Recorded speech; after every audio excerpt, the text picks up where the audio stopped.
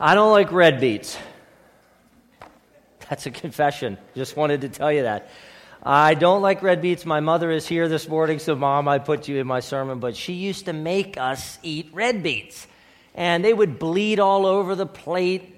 I never liked them and never developed a taste for them. So naturally, I don't want to go to the annual Red Beet Festival in Kidron, Ohio. They actually have a festival, and they have all these different beets there at this festival, even nasturtium beet ice cream, whatever that is. And they have bluegrass music, and they actually sing a song about beets, although that could be kind of cool. But since I don't like red beets, I don't want to go to a festival which celebrates red beets. I have no place there. One website reported hundreds of fans of beets filled into the old church at Sonnenberg to sample beets and admire the beets that were entered into the contest. Some people love red beets. I am not one of them. I don't want to go to this festival for red beets. Think about it. Why do so many people want to live forever in heaven when they don't love God? Isn't that odd? I don't want to go to the beet festival because I don't like beets. Why do people want to live forever in heaven when they don't really love God in this life? That is really odd. Many people probably find eternal life appealing because, after all, it's better than hell, and they like the idea of an eternal party with relatives and old friends, living on with all of the best things of this life without all the sin and sickness. But that's weird because it's like wanting to go to the beet festival for the bluegrass music. The point of the beet festival is to celebrate the beets. The point of eternal life is celebrating God. True Christians want to live forever so they can love and praise and experience God forever. Too many people fail to realize that eternal life is all about communion with God. It's about enjoying the glory of God forever. Why would people who don't love God in this life think they would enjoy eternal life with God? If they don't want Him now, they certainly won't fit in then. Eternal life is only for people who desperately want God forever through Christ.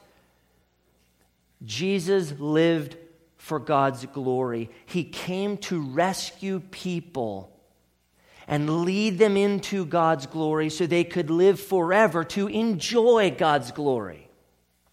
That is what Jesus accomplished for us on the cross. And Jesus' prayer in John 17 is saturated with the glory of God. The closer you study this prayer, the more you see how captivated, how motivated Jesus was by the glory of God. Jesus lived and died to glorify God. Jesus lived and died to glorify God. Men and women live and die for many great causes. In fact, many men and women live and die for trivial and terrible causes. But Jesus Christ lived and died for the greatest cause, to glorify God. He ate, slept, and breathed the glory of God. What does it mean to glorify God? What does that mean? To glorify God is to praise and honor God, to acknowledge and reveal the infinite worth of God. You glorify God when you enjoy God as your greatest delight and make His inestimable worth and beauty more visible. You radiate that. Obedience glorifies God, because by your obedience you show that God is most valuable to you. You glorify God when you draw attention to His immense glory, magnificence, grandeur, splendor. Does that make sense? This is what Jesus lived and died for. In the upper room, Jesus spent considerable time teaching his disciples, and here in John 17, he began to pray in order to close out their time together in the upper room. John wrote, when Jesus had spoken these words, which connects John 17 back with the previous chapters, he lifted up his eyes to heaven and said, he lifted up his eyes to heaven, to his Father. You see, heaven is the glorious place of God, the dwelling place of God, and his disciples were there, and they listened to him pray, and they took in his words as he poured out his heart to his Father. John 17 is the most extensive prayer that we have from Jesus. Many scholars outline this prayer into three simple sections. First, Jesus prays for himself. Second, Jesus prays for his 11 disciples. And third, he concludes by praying for us or later believers to come. And so in this first section, in verses 1 through 5, we transport into the upper room with Jesus and his disciples, and we get to hear Jesus pray for himself. Father, the hour has come. Glorify your Son, that the Son may glorify you. Then in verse 4, I glorified you on earth, having accomplished the work that you gave me to do. Jesus glorified God. How did he live to glorify God? On earth, he accomplished the work God gave him to do in order for God to look great. Back in John 4:34, Jesus said, my food is to do the will of him who sent me and to accomplish his work. Jesus ate, slept, and breathed God's will and glory. And he didn't just try hard, he got it done. He got it done. God sent Jesus to do a lot, to seek and save the lost, to give eternal and abundant life, to bring truth and grace, to call sinners to repentance, to preach the good news of the kingdom of God, to live a perfect life of obedience, to heal, to do signs and wonders, to reveal divine love and truth. God even sent Jesus Christ to bring judgment. And Jesus did it all without even a hint of hesitation. If God gave it to Jesus to do, Jesus did it. Jesus did it. Friends, none of us has ever in all of our lives seen an act of the will and mind and affections that surpasses this. Jesus was perfectly committed to glorifying God in everything. Everything. And that perfect commitment drove him to die for God. Did you know Jesus died for God? Certainly not died for God's sins. God doesn't have any sins. But really to die for him in order to obey him and accomplish his will and his work of redemption. The primary reason Christ died on the cross was to glorify God in his act of rescuing and redeeming a lost humanity, God's people. That, my friends, is what devotion looks like. Jesus prayed, Father, the hour has come. The word hora, or hour, is significant. It's a theme that runs through the book of John. Take John 2, verse 4. Jesus said to his mom at the wedding in Cana, my hour has not yet come. My hour has not yet come. In John 7, verse 30, Jews were pursuing his arrest, and it says, but no one laid a hand on him because his hour had not yet come. And John 8, verse 20 is similar.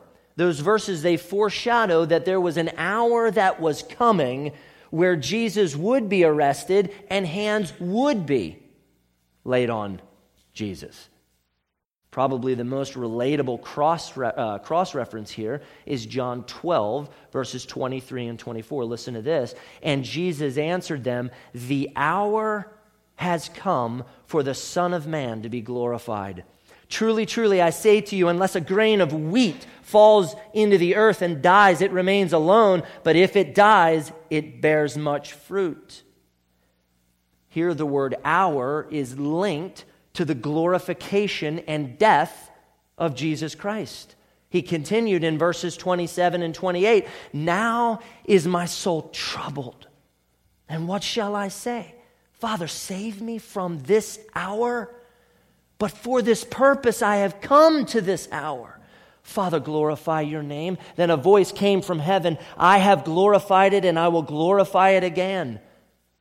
Right after this, Jesus mentioned being lifted up from the earth. And verse 33 says, he said this to show by what kind of death he was going to die. What I'm saying here is that the word hour in verse 1 is linked to Jesus being glorified through the cross. John 13:1 solidifies that. Now, before the feast of the Passover, when Jesus knew that his hour had come to depart out of this world to the Father. When Jesus prayed this, the cross was in view. All of his words with the cross in view. His hour had come to be slaughtered for sinners.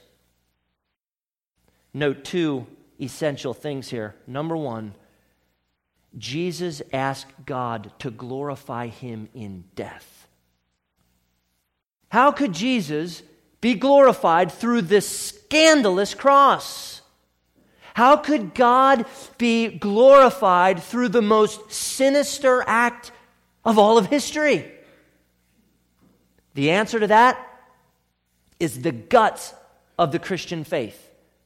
Jesus is glorified through what the cross accomplishes, namely redemption and eternal life for God's people. Number two, Jesus asked God to glorify him in order for him to glorify God. He wanted to be glorified so that in turn he could glorify God. Jesus died so God could receive glory. Think about that. Jesus laid down his life to glorify the love, wrath, grace, justice, mercy, holiness, and goodness of God. The cross shows the great extent with which God goes to redeem his people. That's glorious. Now, was it egotistical and vain for Jesus Christ to ask God to glorify him? In Isaiah 42, verse 8, God did say, "I am the Lord, that is my name, my glory I give to no other." But consider that it is God the Son asking God the Father to glorify him. Jesus wasn't asking God to give glory to another. In verse 1, try to hang on to this, God is asking God to glorify God so God can glorify God. You get that? Jesus asked to be glorified so that he could in turn glorify his Father. A little boy and his father, they went to a museum one day.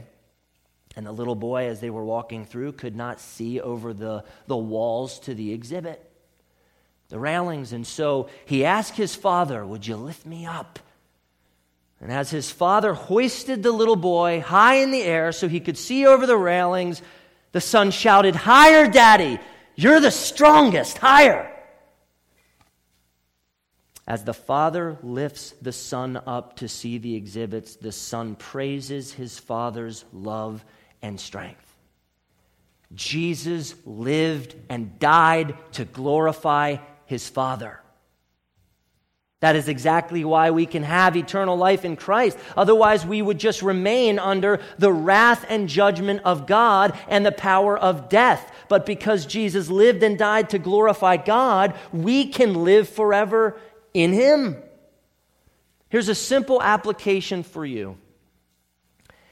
If you really want to glorify God in your life, live to glorify his Son. Live to glorify his Son. Take it a step further. Die to glorify his Son. Jesus died to glorify God. Are you living in a way that when you die, God will be glorified through your death? That's worth thinking about.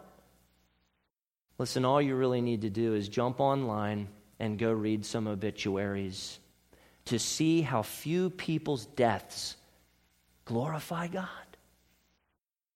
You'll read about their family, you'll read about their employment, you'll read about their hobbies, you'll read even about church membership, but rarely do you read about someone's love and affection for Jesus and how they live to glorify their Father in heaven. When your casket closes, will people rejoice in God?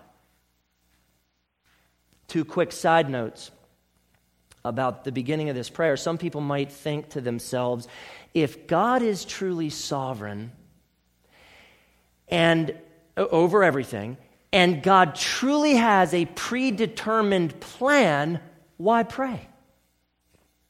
What difference does it make?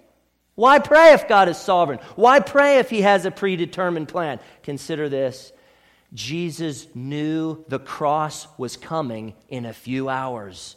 He knew God predestined His crucifixion, and yet He prayed. He prayed. He prayed for God to glorify Him so He could glorify God. Jesus knew that was coming. Jesus knew that was happening. Jesus knew the plan of God, yet He prayed for God's will to be done. Jesus believed in God's sovereign and predetermined plan more than anyone else in history, and He prayed more fervently, more intensely than anyone else in history. The sovereignty of God drives and emboldens prayer. It does not hinder prayer. The second quick aside, the road to glory is filled with pain. The road to glory is filled with pain. Jesus was glorified through pain. His pain had an end, but He had to go through it in order to be glorified and glorify God. If you want to glorify God, you must travel through pain. And if you study your Bible, guess who else is going to be glorified one day? We are. But we have to endure pain first. God glorified Jesus, and He also gave Him authority. Jesus has universal authority and gives eternal life to everyone God gave Him. Jesus said, "Glorify your Son, that the Son may glorify you, since you have given Him authority over all flesh to give eternal life to all whom you have given Him." God the Father has given universal authority to the Son. To the Son. The word authority means the power to reign and rule. God gave Jesus the right to govern everything. Isaiah 9:6, which you've probably heard before, says, "For to us a child is born, to us a son is given, and the government shall be upon His shoulder, and His name shall be called Wonderful Counselor, Mighty God, Everlasting Father, Prince of Peace." This is universal dominion. John 3:35 says, "The Father loves the Son and has given all things into His hand." Later in John 5:22 and 27, Jesus said, "The Father judges no one, but has given all judgment to the Son, and He has given Him authority to execute judgment because He is the Son of Man." Jesus said in Matthew 11:27, "All things have been handed over to me by my Father." And right before Jesus left earth, He told His disciples, "All authority in heaven and on earth has been given to me." This is why the Bible says Jesus is Lord of all. When Jesus said all flesh, it was a Hebrew way of saying every person. Every person. Jesus knew He had authority over every person. God gave it. He knew He had it.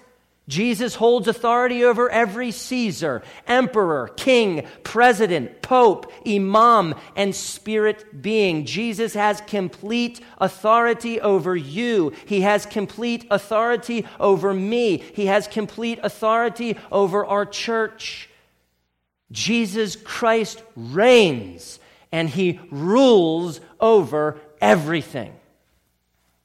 He possesses universal authority over everyone, and he also possesses the authority to give anyone eternal life. His authority is charitable. Do you buck against authority? That's in me. Is it in you? Well, authority is not just cold, heartless. Jesus has authority that's charitable, that gives and gives and gives. Jesus has authority to give eternal life because he has conquered death by his resurrection, and he is himself life. Just listen to how the book of John connects Jesus and life. John 1:4, in him was life, and the life was the light of men. John 5:21, for as the Father raises the dead and gives them life, so also the Son gives life to whom he will. John 5:26, for as the Father has life in himself, so he has granted the Son also to have life in himself. John 6:33, for the bread of God is he who comes down from heaven and gives life to the world. John 6:35 and 48, I am the bread of life. John 10:28, I give them eternal life, and they will never perish, and no one will snatch them out of my hand. And that's an authoritative hand. John 11:25, I am the resurrection and the life. John 14:6, I am the way and the truth and the life. Jesus is life, and Jesus gives life. He's the authority on life. You want to know about life? You got to go to Jesus. He's the authority. Now, God is glorified when Jesus Christ gives people eternal life. But to whom does Jesus give eternal life? And this, I think, is really going to stretch some of you. But study the verses closely and let God's word shape your theology. Make sure that your emotions, make sure that your preconceived ideas and philosophies don't get in the way of what God clearly says in his word. Focus on the logic here. To whom does Jesus give eternal life? Verse 2 says that Jesus has the God-given authority to give eternal life to all whom God has given him. Not all, not even all flesh, but all whom God had given him. The given me of verse 2 is significant. 20 times the New Testament refers to Christians as eklektos, or the elect, or the chosen. People chosen by God to be redeemed by Jesus. The elect, biblical word, or chosen, biblical word, are those whom God gave to Jesus to redeem. First, Christ's authority is over all flesh, every person, but he only gives eternal life to those that the Father has given to him. Verse 2 refers to two distinct groups of people. Second, we know from Scripture and personal experience that not everyone receives eternal life. We know that. Jesus doesn't give eternal life to everyone, or else everyone would have eternal life. Now that shakes some of you, I'm sure. And I know that some of you will struggle with this. It's hard to understand. You may get mad at me. You may get mad at God. You may be confused. By design, God leaves us with questions.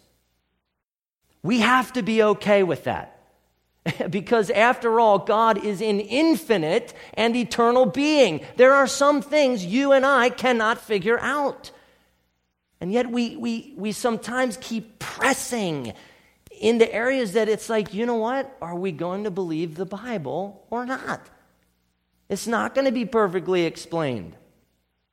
We have to be okay with the fact that God leaves us with questions, and we have to see that God has made some things very, very clear in his word. You have to believe it. If you want to love and glorify God, you have to believe it.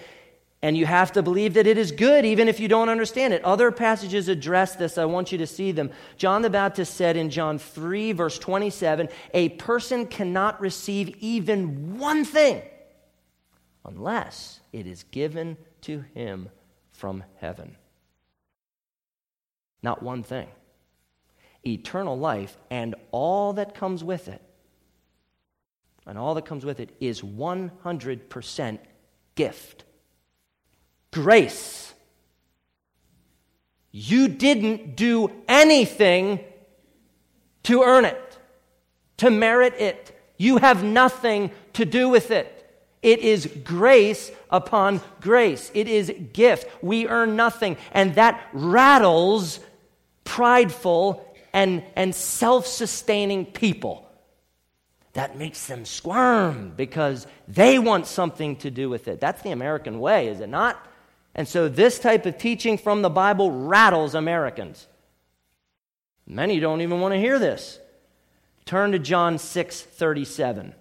In your Bibles, grab a pew Bible. Hopefully you have your Bible with you. John 6, verse 37. I preached on this on May 18th of last year, so this is review. You should be a total pro on this. Jesus said this, John 6:37, all that the Father gives me will come to me, and whoever comes to me, I will never cast out. That's noteworthy. God gives people to Jesus to redeem, and all of them come. All of them come, and none of them are ever cast out. That's what Jesus said. Who comes to Jesus? Every single one of those gift people. Jesus saves all of God's gift people. He never fails to save. Now just jump down to John 6:39 and 40. Jesus continued, and this is the will of him who sent me, that I should lose nothing of all that he has given me, but raise it up on the last day. For this is the will of my Father, that everyone who looks on the Son and believes in him should have eternal life. And I will raise him up on the last day. You need to think about that deeply. God gives people to Jesus and orders Jesus to give them eternal life and to lose none of them. That's God's order. And that's exactly what Jesus does. He gives them eternal life, and none of them are lost. All of them come. All of them experience the glory of God. Many people will perish. So either Jesus lost those people, or God never gave them to Jesus to redeem. Look closely and you'll see it in the passage. This is what Jesus is saying. Turn to John 10. I want you to see it even more. This is review as well. I preached this back on January 25th. Again, you should be professors on this. John has built this point throughout the entire book. In verse 26, John 10, Jesus explained to the Jewish leaders why they didn't believe in him. They weren't part of his flock. They weren't his sheep. God didn't give them to Jesus. See, the sheep hear Jesus and follow him. Jesus gives eternal life to all of his sheep. They have it because Jesus gives it.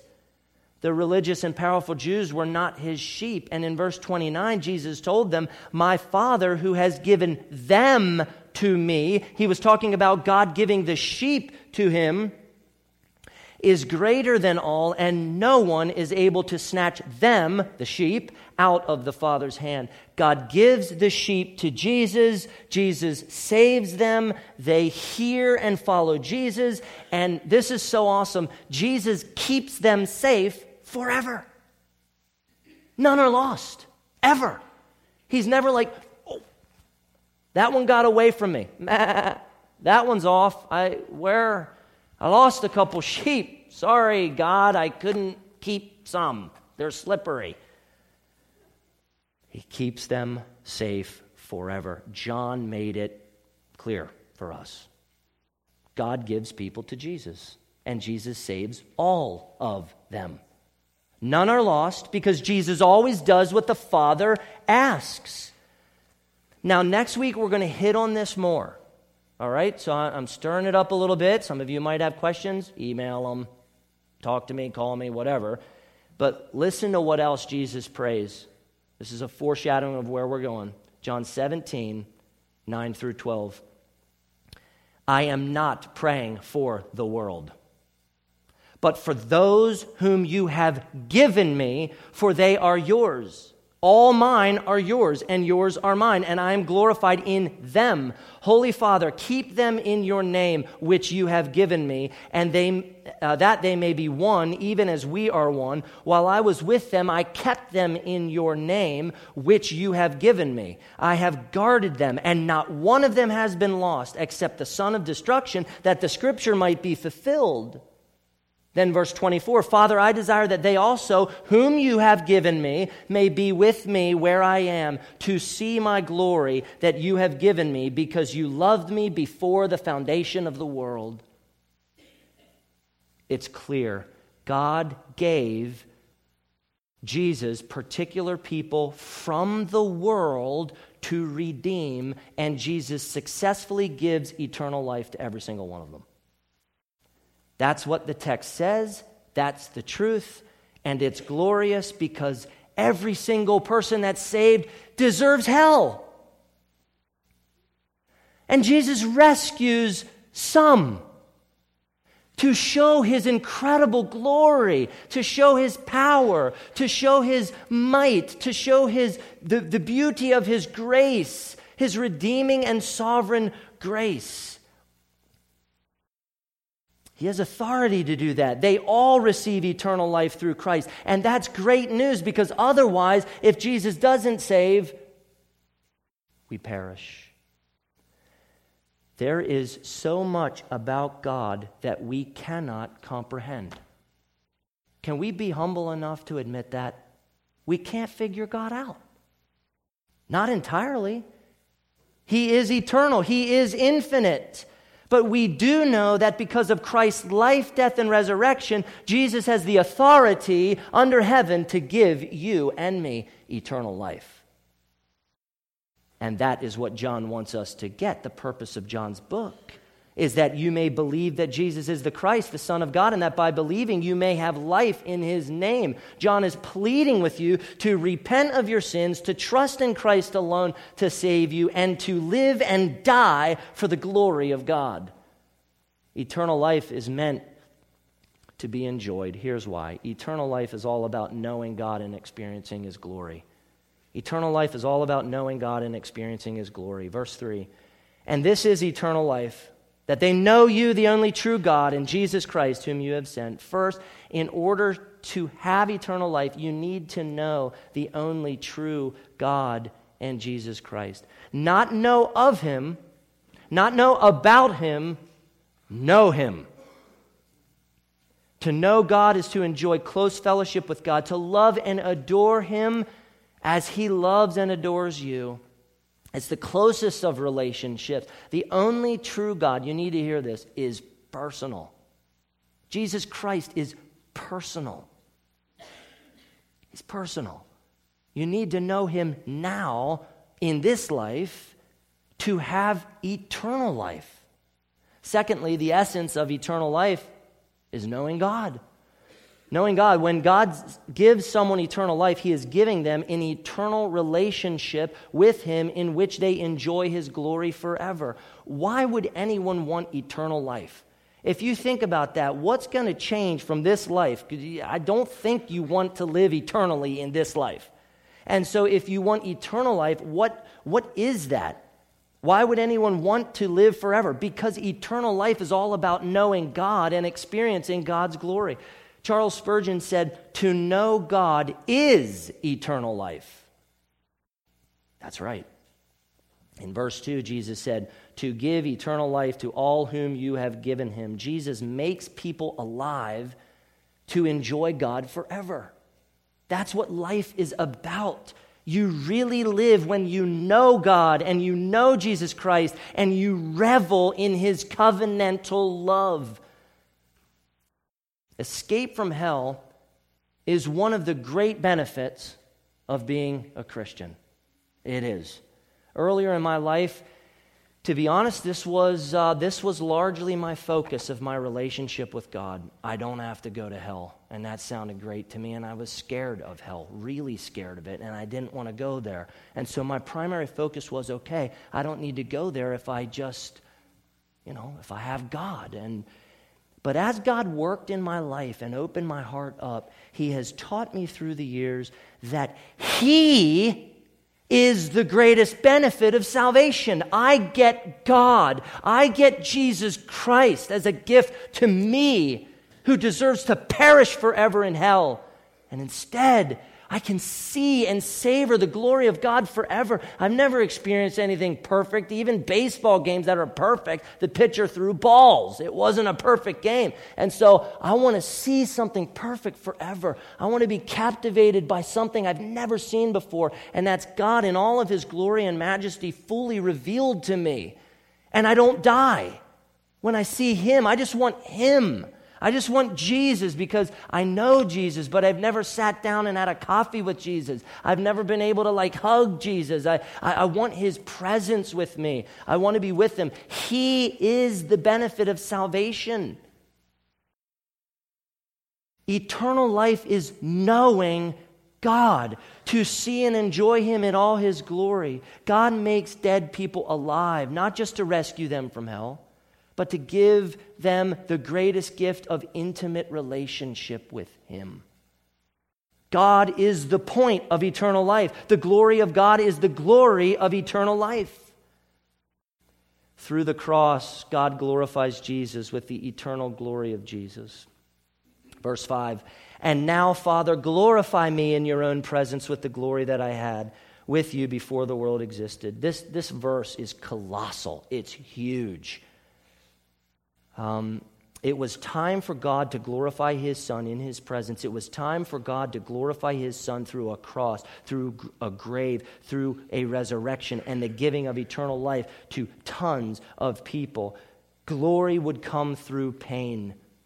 According to Genesis 1:1, only God existed before creation. The world had a beginning. Matter is not eternal.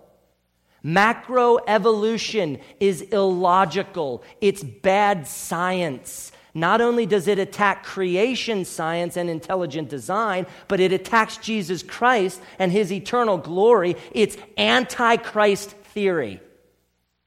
The Son of God existed prior to the universe, and He existed in eternal glory with the Father and Spirit. God's eternal objective, hear this, God's eternal objective is to glorify God. That's what Jesus is asking here. And the cross demonstrates the eternal glory of God. God is asking God to glorify God so God can glorify God. God is all about His glory.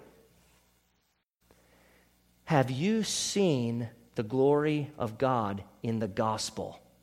I'm not asking if you go to church. I'm not asking if you're a member. I'm not asking if you do Christian things. I'm asking you, have you seen the glory of God in the gospel? Have you seen the glory of God in the person and work of Jesus Christ?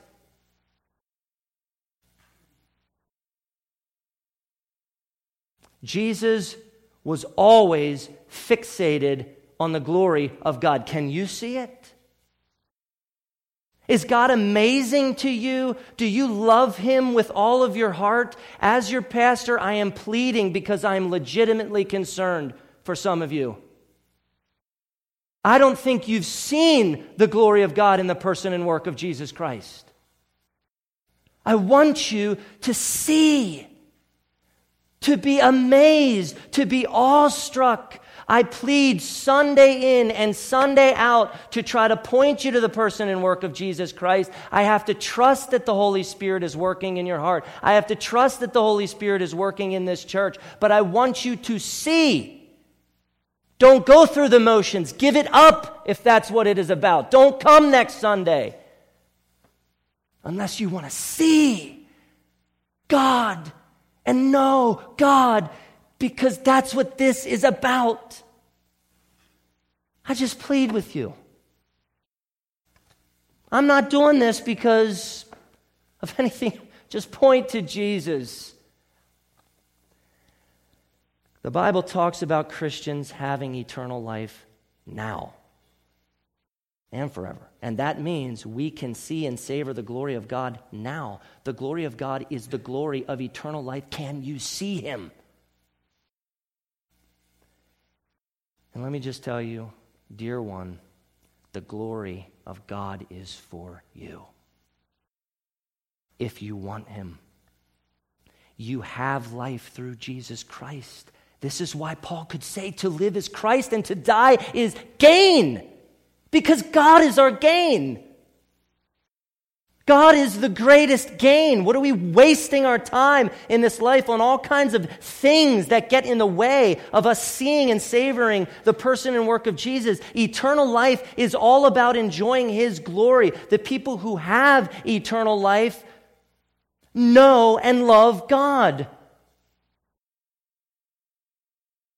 You have to know and love God to have eternal life. Do you fit in with those people?